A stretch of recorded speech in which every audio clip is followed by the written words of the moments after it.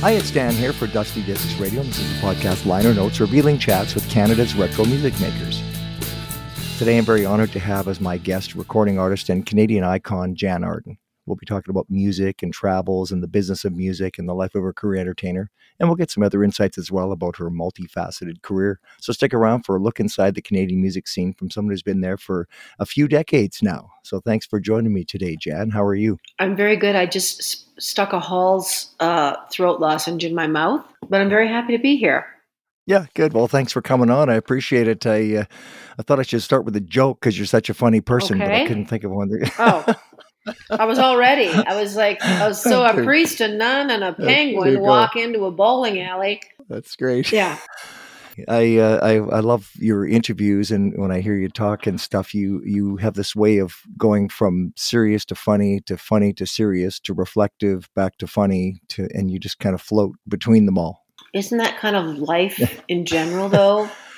I mean, if you were to sit at a dinner table anywhere, whether it's at your parents' house or out at a restaurant or a diner, I think conversations tend to really swing. That pendulum really swings from one absurd topic to the next. I always love eavesdropping on people.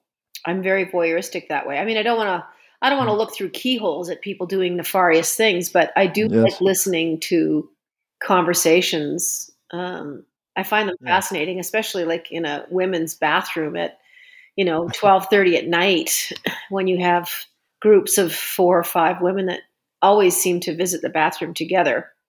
Yes. And just the snippets of what they're saying to each other, you're like, I have no idea of what in relation this is to, but always fun. Yeah, that's funny.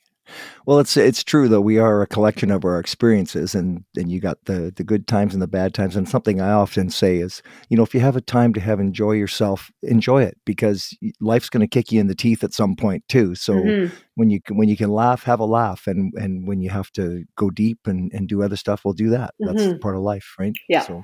No, very cool. So you were born in Calgary. You had some musical influences growing up, I guess. Did you take a lot of formal training, or were you just kind of one of those people that had music in your soul? No training at all. I don't read music or nothing like that. I've never taken a lesson in my life.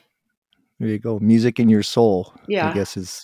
I learned to read music in like the 8th or 9th grade because I was in band. I played trumpet, and I remember... playing the theme to MASH off of a chart of some kind. Yeah. But I just have forgotten it. I guess I should learn, but I never did. Well, no, it's if you can do it, you can do it. That's the way I always look at it. And I think music is both a science and an art, but it's mostly an art, and the science serves the art is the way I've always put it. So the artistic side is what counts. If you can paint a picture and it looks nice, then you're a good artist. Well, my theory has always been if it sounds like something, chances are it is. So were you a typical kid? Did you have stars in your eyes? Did you look at the rock stars and say, I want to be that? No. Were you one of those kids? No. I wanted to be a school teacher. Oh. I kind of had aspirations of teaching drama or English, lit or something. And I just stumbled forward. It really is a long series of very seemingly insignificant events. There was never a big bang or a big break it was just something that I was good at, and I just kept going forward. And before I knew what had happened, I was 28, 29 years old. I hadn't gone to university. I was still singing in the bars, and I certainly had moments of angst going, what am I going to do? And but, it turned out okay. I guess I got lucky. Yeah, well, it's funny because I often ask people when I interview them, how much of your career was planned and how much was happenstance and how much was it a total accident? And, someone like Bryan Adams, I mean, he had a plan, right? I mean, that guy was motivated. He had a plan. He knew exactly what he wanted to do. Susan Glukark, when I talked to her, it was a complete accident. She didn't have any musical aspirations at all. Wow. And most people, it's somewhere in the middle, right? Where you just happenstance. Certain things happen in your life, certain things come along. You ended up in Vancouver out of Calgary? Well, I was just there for a little while. I was busking on the streets out there. I had a friend that had an apartment, and I stayed because she had broken up with her boyfriend. And yeah, I was busking in Gastown for a while, and it was dismal and stupid. And then I ended up in bar bands, going through the Yeah. interior of BC, like Smithers and Yeah. Kamloops, Oh yeah. and up north, Dawson Creek. We went into the Yukon a little bit, Whitehorse, Yellowknife, Yeah. and Been there. yeah, Yeah. Yeah. yeah, we just played ZZ Top covers and Sheena Easton, and Yeah. all the classic stuff that you play in bar bands. And during all of that, I was always making up my own songs, I guess. Yeah. And I had banked hundreds of really kind of horrible songs that I just had on a pile of cassettes in a box. And, you know, Hmm. I never had any intention of doing anything with them, but I really loved making up songs.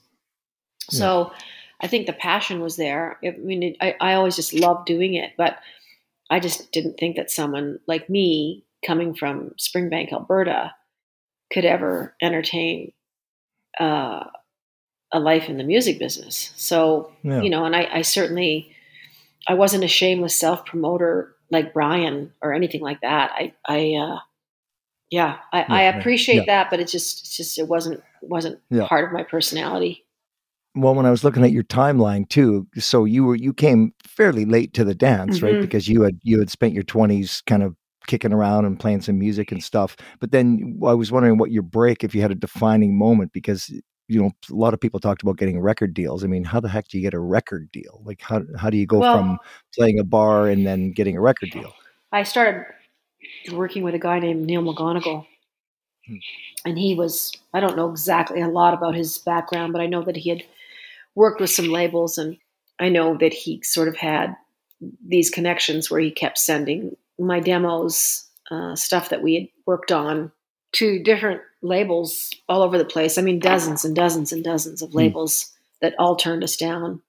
They were Yeah. looking for something different. And I tell this story a lot because it's a perfect example of good things coming out of bad things and how random life is. Neil had sent a cassette with, oh gosh, 8 or 9, maybe 10 songs with me just playing guitar. And it went to a guy named Alan Reed at A&M Records, and he was very new at artist and repertoire there. In fact, he hadn't signed anything in 1991.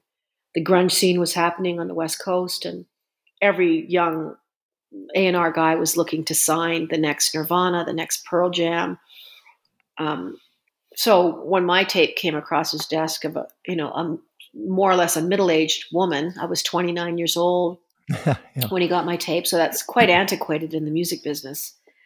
He turned it down, and just through some weird series of events, within a very like the 24 or 48 hours, his longtime girlfriend, fiance, had broken up with him and called everything Oh. off. And he was very distraught, took some time off. Anyway, when he came back to work, he's a 26-year-old guy. He was younger than me.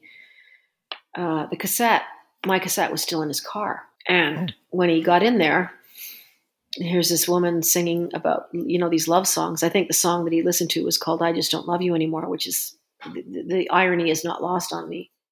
Hmm. And then he called Neil and just said, I don't know if we'll ever sell a record, but I'm going to sign Jann. I think I get what she does. So It was just through a mishap, somebody else's unfortunate event, that Hmm. changed his perspective on what he was hearing, because, like I said, initially he had turned me down. Yeah, interesting. And because your songs to me sound almost spiritual. Like there's something I was singing one time, and of course you always try to evoke the emotions when you're singing and playing and stuff. And this woman gave me the best compliment I think I've ever had in my life. But she came up to me and all she said was, "You're doing more than just singing." Mm-hmm. That was all she said. And when I listen to you, I think that applies to you. Yeah, I don't know. I don't think about it very much. I think I kind of started singing as a way just to represent my songwriting. I didn't really Hmm. know how to get anybody else to sing my songs, so through default, I was kind of singing them. But I always enjoyed singing. I enjoyed singing when I was a kid. Always loved it. Yes. Loved singing along. Loved copying people. So I think just something very simple and very basic, was that I liked doing it. It made me feel good. And there wasn't anything complicated, or it was just a very straightforward thing. I liked doing it. It made me feel good. And I think that's what's always kept me involved in music, because I have no Yeah. interest in the fame part of Yeah. it or any of that. It just, Which, yeah, that comes across in the way that you carry yourself. But there's a magic there is what I'm getting at, because the karaoke bars are full of people who love to sing, and it makes them feel good and it makes yeah, other people feel I good. think But it's for some fantastic. people, yeah, and I do too. I think it's great. But there's a magic there. I remember reading Wordsworth years ago, and I quote this quite often, but he was talking about poetry, saying it's the spontaneous overflow of powerful emotions. Mm. And I thought, well, that's what singing is. Well, it's That's what like, yeah, music it is. is. It's like yelling into the abyss for sure. Mm.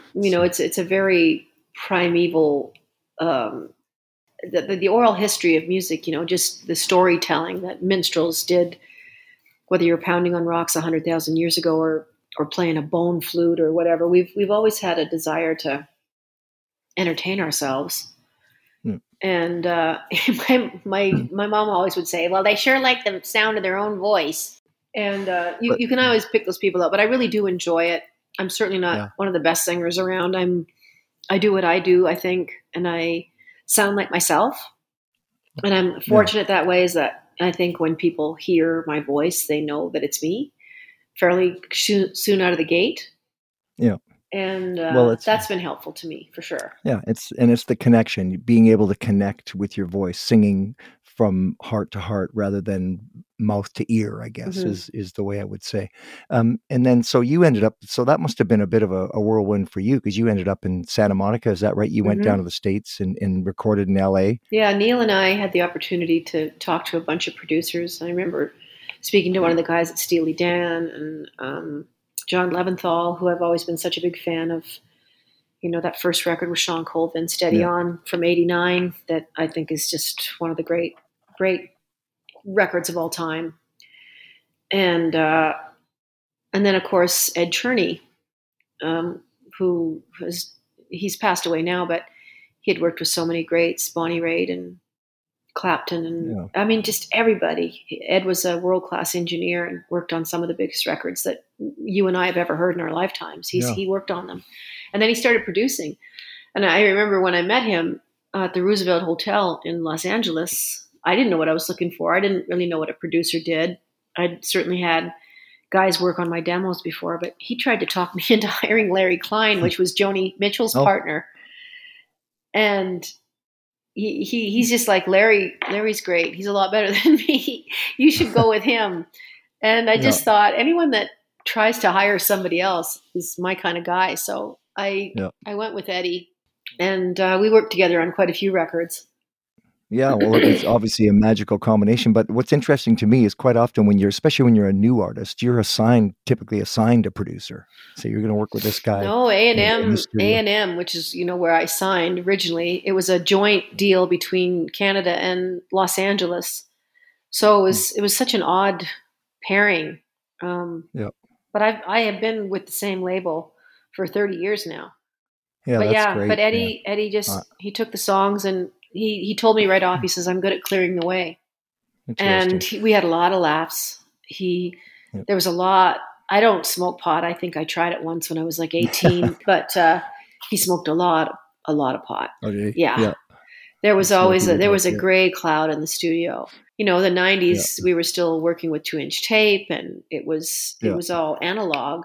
Um, yeah, Digital had kind of showed up a little bit in some of the MIDI stuff and some of the keyboard stuff, but it wasn't widely accepted by the pros. yeah, They wanted to do everything just from the big Neve boards and bouncing tracks and all that stuff. So I'm glad that I yeah, actually got to live in that yeah. world the first 10 years of my career.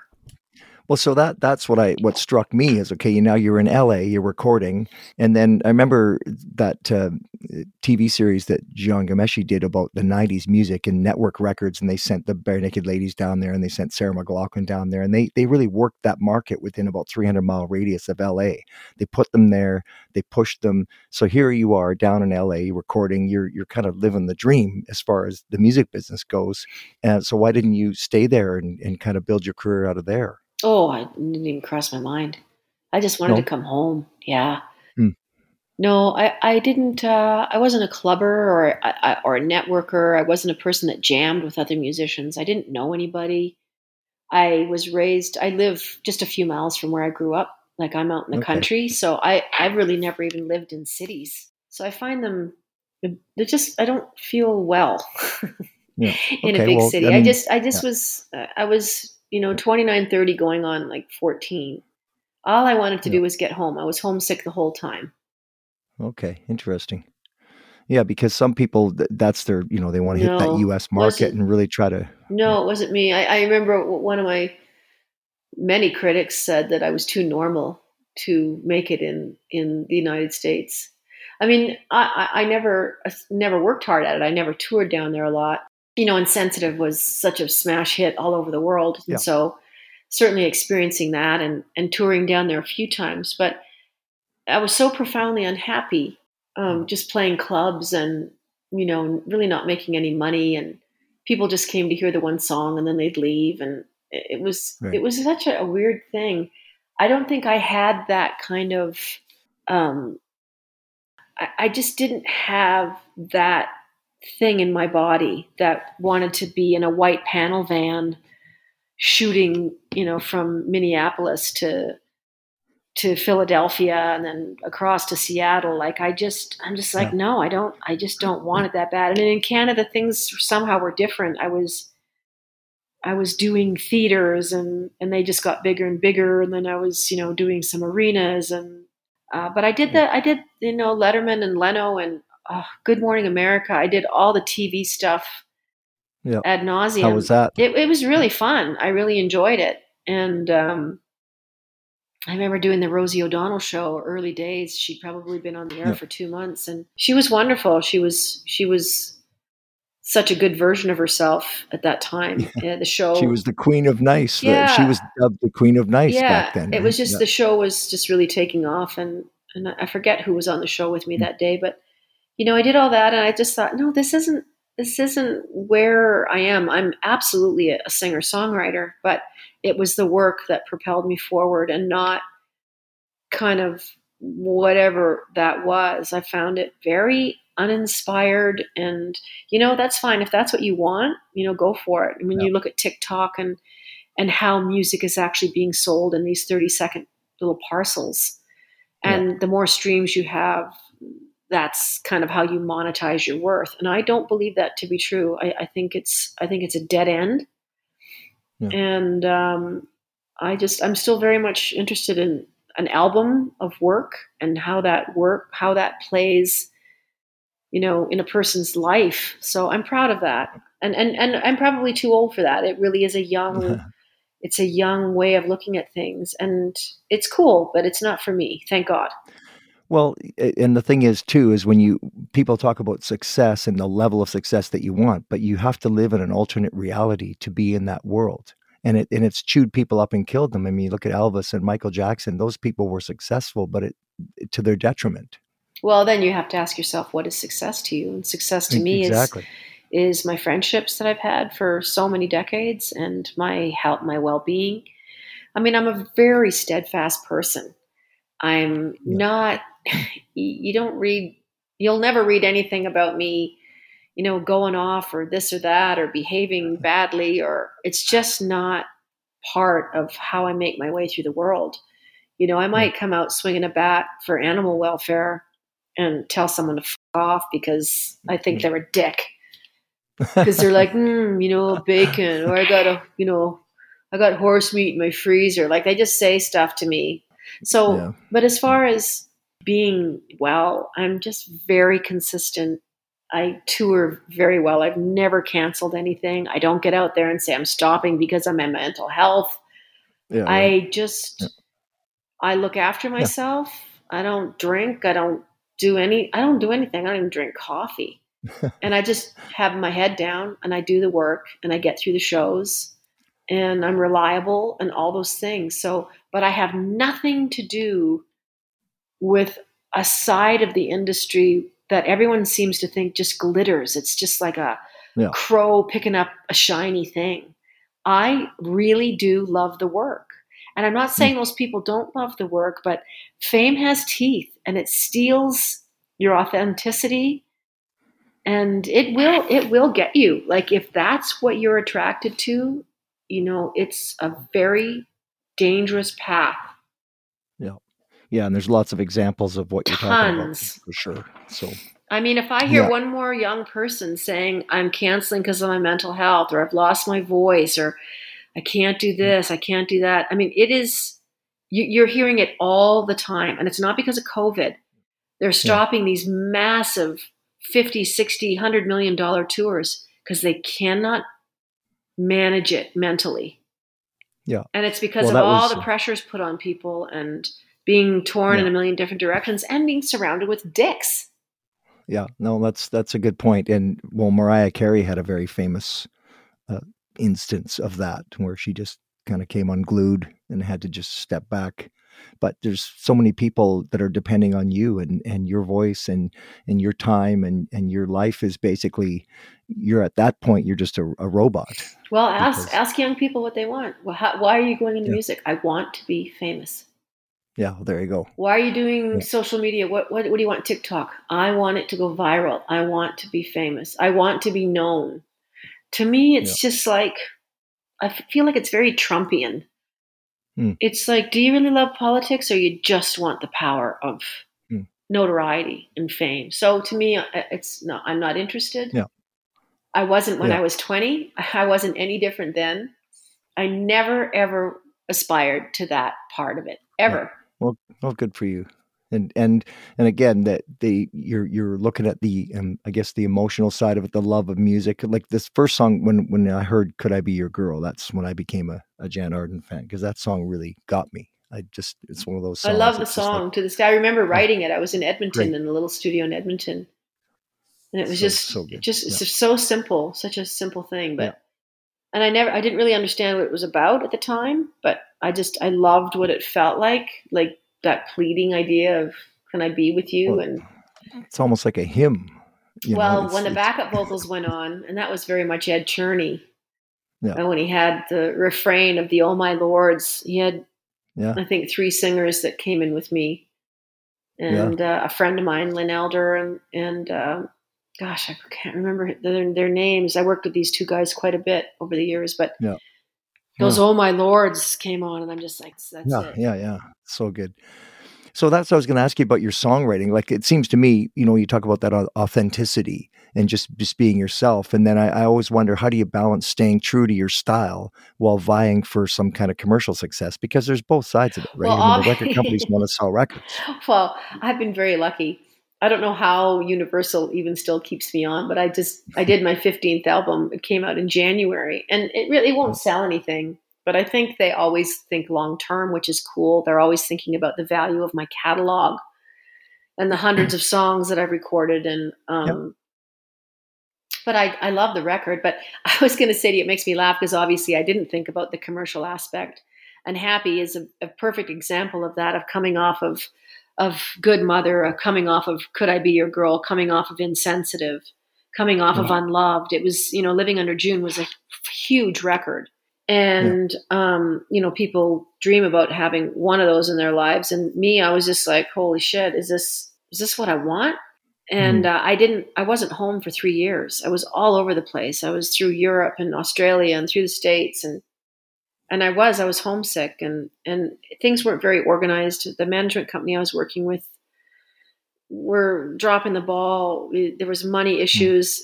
The typical problems that come up with yeah, when things happen quickly.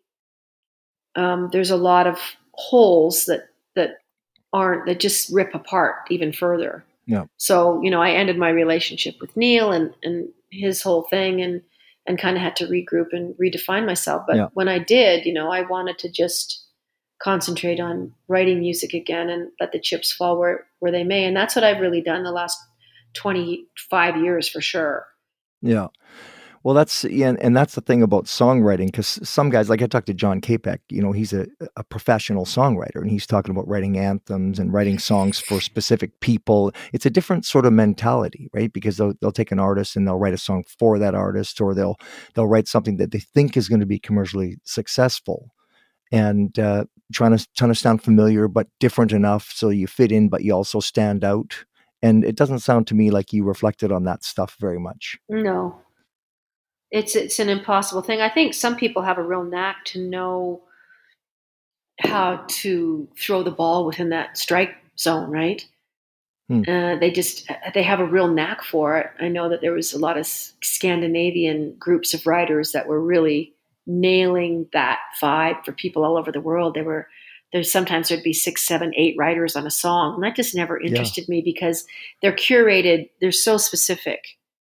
They're Yeah. exactly every word is over considered, and what it Yeah. means and the hooks and that is a really cool part of music, but it's not singer-songwriter music. I'm writing about, my experiences, my failings. I mean, I write love songs because I still find them very interesting. I find that Yeah. narrative really endlessly interesting to write about, of how we Yeah. find each other and stay together. And I don't know. I would rather have people listening to my stuff long after I'm dead and gone than have a hit song on the radio for 3 weeks that was a number Yeah. one song. It just doesn't matter to me. I don't like Yeah. that numbers game. I find it Yeah. empty. And your messages will continue to resonate because you're writing about things that people will always internalize and care about. But the professional songwriting thing, it's as you mentioned, that's true because you have teams of writers and they're just, it's almost like pablum to the people in a sense, but not to say that in a disparaging way, but it's just they're trying to put out stuff that is going to be commercially successful. Doesn't And matter it's what that it whole is. fame thing again. It's Yeah. chasing that. I mean, to monetize even a hit song, you're dealing with millions and millions of streams. I think the payout is 0.001 cent. Yeah. So Yeah. let's say even if you had 30 million streams, just do the math on the Yeah. 0.001. It's Yeah. not a It's lot of money, but it is notoriety. So that's been the trade-off. I think that, I mean, there was so much money made when people were actually buying tactile product, oh whether yeah. it's Yeah. even the 8-track or the cassette or the album. The albums are coming back again, of course. They're probably the number one selling tactile piece of unit. Mm. And there's Yeah. a 1-year queue to get your records made into vinyl. Like Oh wow. there's just not enough places that make vinyl. Even the vinyl itself is hard to get. COVID has, put kinks Yeah. in where that comes from. And Hmm. Yeah. So with your music, do you have a specific sort of message in your music, like a social, political, spiritual? I know you like the animal rights that you're a big no, advocate of I that, really which are don't think there's any messages. They're so okay. individualized. Every song is what it is, and it's just a Yeah. moment. It's capturing a piece of time. Yeah. And but I don't no, there's no messaging. I don't really think I'm very political at all. Yeah. I just, And if it strikes me as something I want to write down, I do. And even like working with Russ Broom as much as I have over the years, sometimes we just start with a chord progression or a groove, and I just write whatever pops into my head. yeah. And you've been very open and forthright about writing about your own things like the good mother, or I guess Yeah, about, your dad's drinking issues or your mom's battle with Alzheimer's. I mean, some of those themes work their way into your very much songs, so. right? Yeah, Yeah. very much so. No, it's absolutely very day to day. Yeah. And but I, over the years, I've certainly don't dedicate, a fraction of the time to writing as I used to. I was so obsessed with it from the time I was 12 years old to the time I Hmm. was, 35, even 40. Yeah. And I just didn't do anything else. I never was a foot away from a guitar. And I'm glad that that kind of found a place to just sort of sit and wait, and that I just had time for a life. And Yeah. I write when I write now, and I'm not Yeah. obsessed about it. I can actually feel the fingers on my left hand. They're Oh, not good. they're not like knobs of calluses. Yes. There you go. And oh yeah, it was just like, Yeah. I just I know remember that my feeling. hand was Yeah. sore like Yeah. all the time. But I'm glad that I've found a balance for that. And I do love Oh, writing. Yeah. Well, and if that's your true love, and one thing I noticed about you in researching your stuff, you don't have the nightmare record company management stories, or, I mean, did you ever get mistreated or taken advantage of? No, I think, I mean, I've had a nightmare management story just with my early managers that I worked with, but I don't think it was malicious. I think Mm. we just grew apart. It was 5 or 6 Yeah. years of working diligently to try and get a record deal. But then when money started coming in, there was just so many questions. Nothing was, Right. they didn't know how to run a business. Mm. And we're in the music business. Yeah. And I learned a lot from that experience. I still haven't spoken to them, Neil in particular, for, gosh, it's got probably 25 years, maybe Okay. longer. Yeah.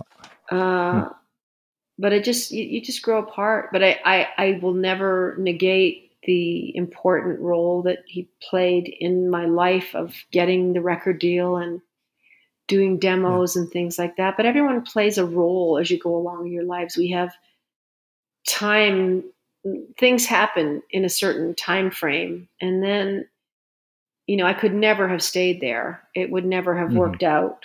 But it Yeah. was it was like a divorce. I mean, Yeah. it I was a can see very that. difficult time because I was naive and I had never really worked with anybody else, but it was the right thing to do. Yeah. And then how long did it take? Now you're with Bruce Allen now, who is, of Yeah, course, I infamous and yes. famous and Yeah, I think I've been with Bruce, it's got to be 16, 17 years now. Okay. But Yeah.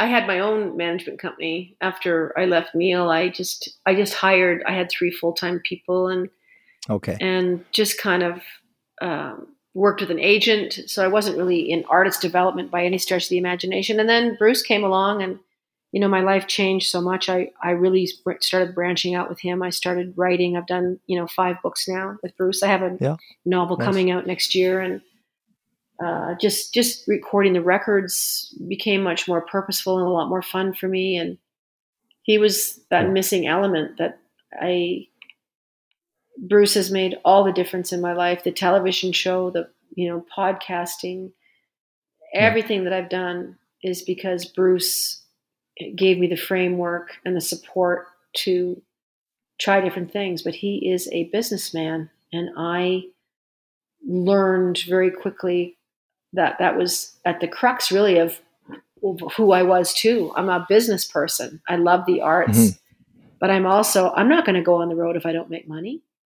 Yeah. I'm just, Yeah. I Well, won't for go. sure. Yeah. When I walk out the door, I know what I'm going to make. And a lot of people will be touring for 4 months and realize they're $40,000 in the hole.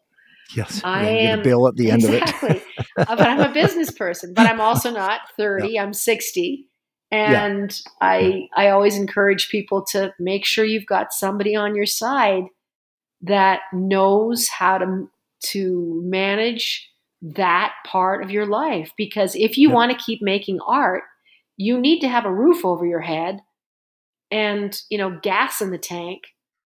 And it's all fun and games until you have not had money for 25 years and you're just worn out. Yeah. So that's why Yeah. that's an important part of anytime I have a conversation with young people. It's just like, make sure you know what you're doing. Hmm. Yeah. That's good advice, because there's so many stories the opposite to that, It where, is, and it crazy. doesn't, and then you prematurely end a career that could have been lucrative, or Yeah. could have gone somewhere, because that is, people want to ignore that part all the time. You can't. Yeah. But then I wondered, like, for you being with Bruce, like, Bruce is very intense, right? And the joke in the industry is he's a pit bull, but if he's on your side, He's not. He he's hasn't been our like pit bull. but he hasn't been like that for years and years. He's mellowed out a little bit Oh, over the for years. Yeah. since I've known him, he's just not the Bruce of the '80s. I think that very Yeah. much is a stereotype that was attached to him in the '80s, when Loverboy, and when the Canadian music business was growing exponentially.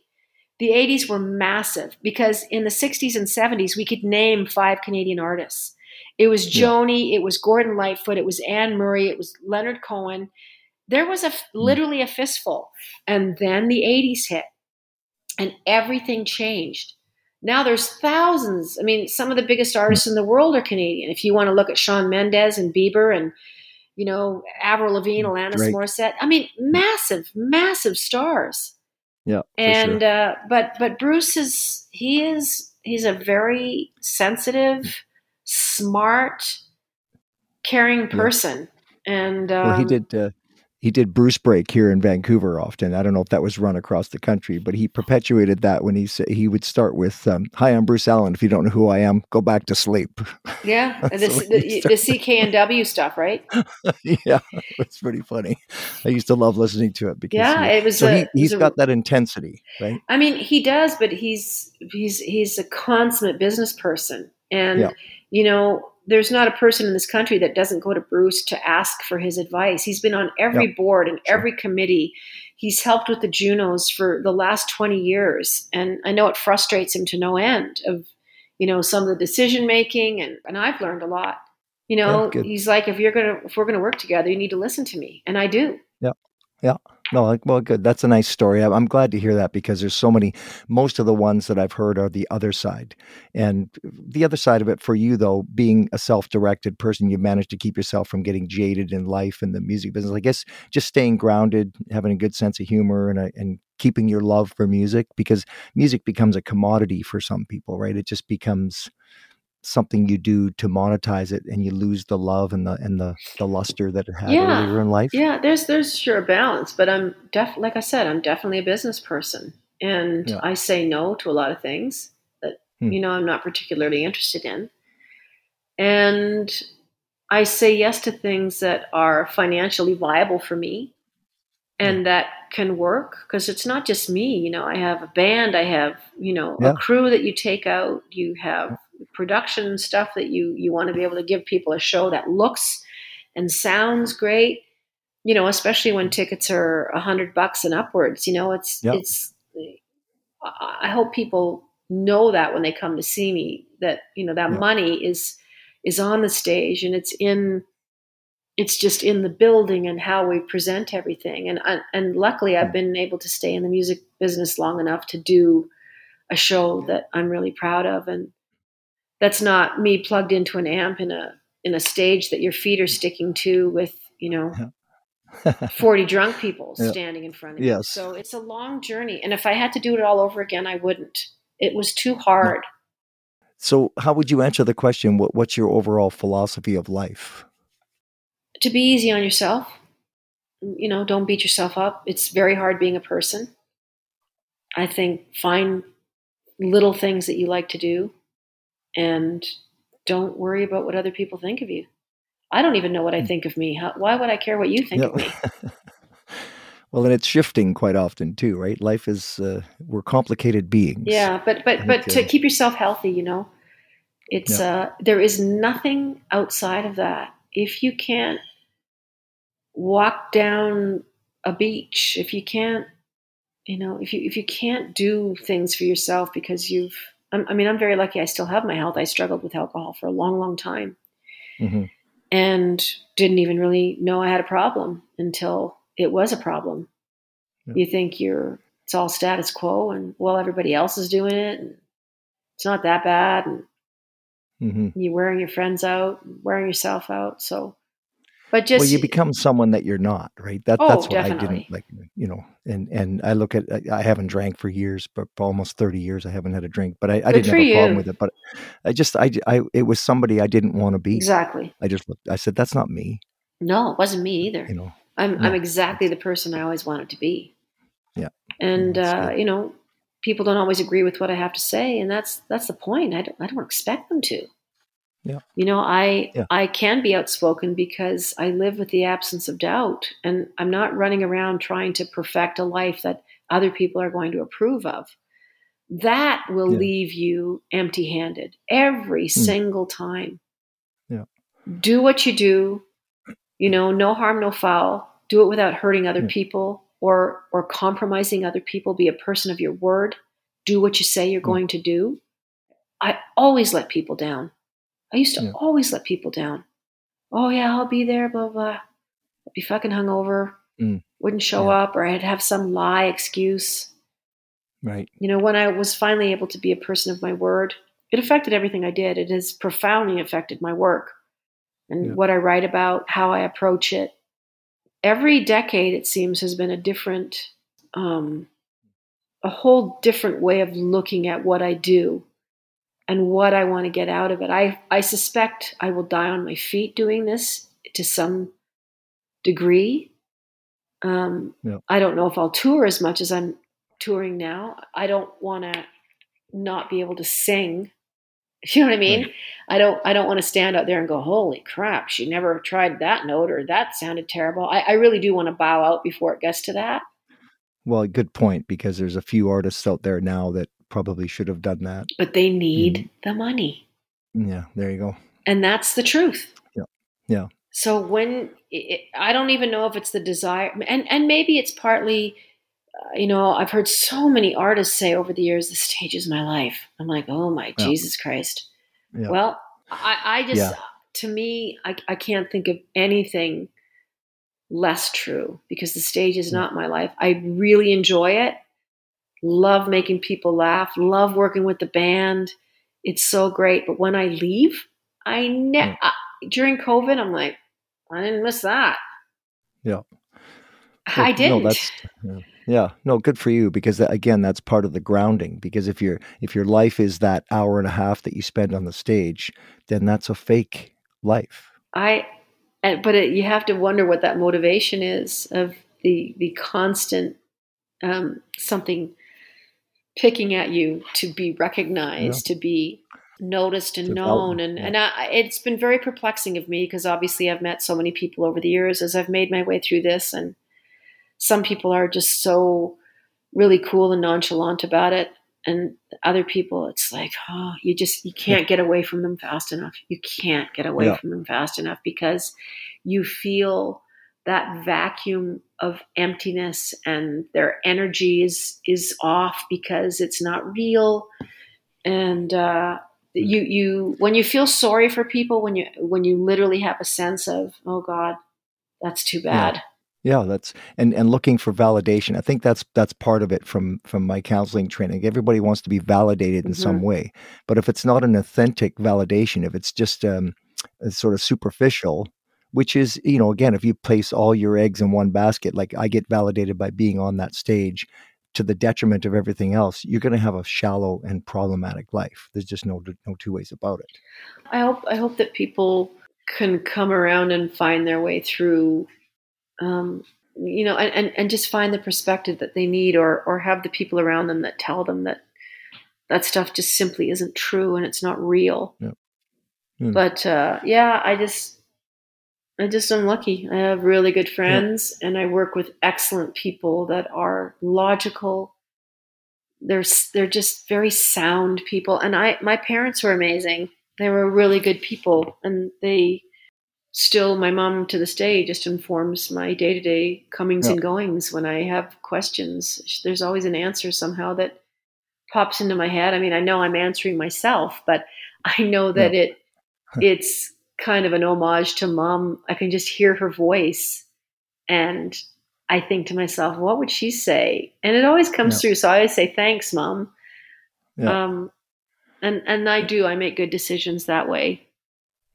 It's interesting, because I saw that, like, you had some struggles when you were growing up, but then you speak lovingly about your parents and about their situation too. You were able to sort of bring that around. Well, to I'm the positive still side. Working on it, Dan. Yeah.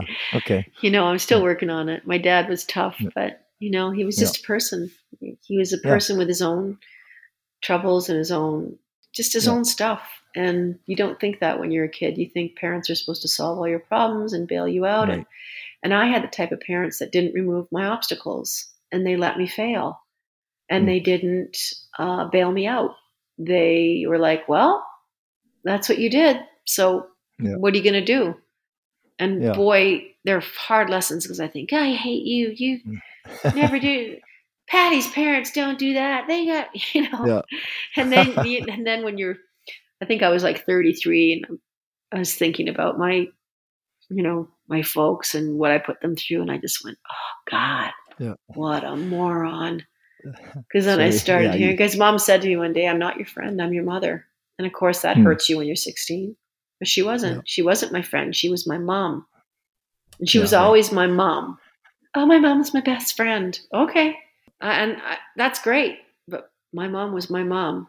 And I'm the person I am because of both my parents. Just a couple quick things. I find your stage presence is interesting because you have a confidence, but a relaxed confidence up there. Like you're not a dancer. You're not up on stage come trying on, too Dan. hard. My choreography is amazing. I mean, but it's cool because years ago somebody said, well, if you want to see what an artist is like, turn the music off and just watch the video and just watch the way they move. And then there's a famous one with Jagger and Bowie doing that dancing in the streets thing with no music, and it's very telling. So we used to be the house band at Merit Fest, and we would watch all the art, Tim McGraw and Reba and the Judds, and we opened for all these bands, and we'd watch their stage presence. And so I had to mention that to you because you have this confidence, but you're not trying too hard like some artists do. Well, it's good to know. There's a great line that it's not mine, but Garth Brooks once said. He said, "I'm like a thumb with eyes," and that always made me laugh because I'm probably similar to that. I don't move around a lot. I make fun about choreography, but I don't have an alter ego, which is nice. I never had to create somebody to march up there. And I am more relaxed than I was. I had about 10 years where I had so much anxiety to perform, and don't know why my heart would just fling off, and I didn't feel, I just felt so nervous. And I thought, all these years I've done this, and suddenly I'm saddled with this. And then I quit drinking. And, my low-grade depression went away, and my low-grade anxiety went away. And then I was just standing out there going, I don't have a care in the world. I don't have a care in the world. And I hope that comes across because I'm genuinely, I'm happy to see people and I'm glad that they're there. And yeah, that's why I wanted to bring it up because that does come across and I noticed it. Yeah, so thank you. Time for one more question? Yes. What sacrifices did you make along the way? And was it worth it for you? Did you sacrifice having a family maybe or doing some other things in life that you might have wanted to do? Well, I think I did sacrifice having a family. Not that I wanted to have children, really badly. I think in my late 30s, the biology took over in my mind and it kept picking at me to say, oh, you better have a kid. You better settle down. You better do that. And so I can't blame that. But I wish part of me wishes at my age that I could say, we've been together for 28 years. And I'm on my own now, which is great. I'm loving it. But there's part of me that looks over my shoulder thinking, what if that would have happened? Yeah. But I always, every relationship I was ever in, my work always came first. And I have to recognize that in myself. I always chose the work over anybody.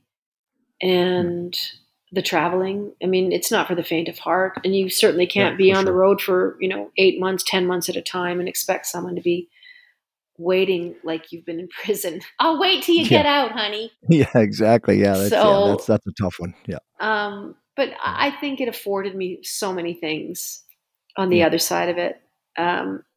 It was a slog. I'm not going to lie. It's not like it is. It wasn't an easy thing. I just was in the bars a lot. It's a lot of drinking, but I think, where I landed is very gratifying, and you can't skip the hard stuff. You can't jump over. The cavern's too wide. You can't jump across the ravine and expect to make it. You're just not going to. You're going to break something. But I really enjoyed it. I love music, and it's been such a part of my life. I've enjoyed it. I've enjoyed the people that I've worked with. And good. Well, I appreciate your authenticity and if you can look back and feel comfortable in your own skin and say, I did what I thought I should do. It worked out pretty good. And I'm pretty happy with who I am, what I am, where I am. Yes. That's pretty good in life. Yes. Right? If you can say that. Sure is. Yeah. Well, thanks so much for taking the time to talk to me. I really appreciate it. What an insightful conversation and just, deep like your music is too. Well, thank you, Dan. I appreciate it a lot. Many thanks to Jann Arden for being part of the Liner Notes podcast and sharing some insights from her life in the music business. More information is available at jannarden.com. Excellent website full of lots of information. And she's active on Facebook as well. Jann Arden, look her up. We enjoyed the podcast and invite you to subscribe to it and share it on social media so others can enjoy it as well. And we invite you to listen to Dusty Discs Radio to hear the music from the Canadian artists you're hearing on this show. So until next time, I'm Dan Arden.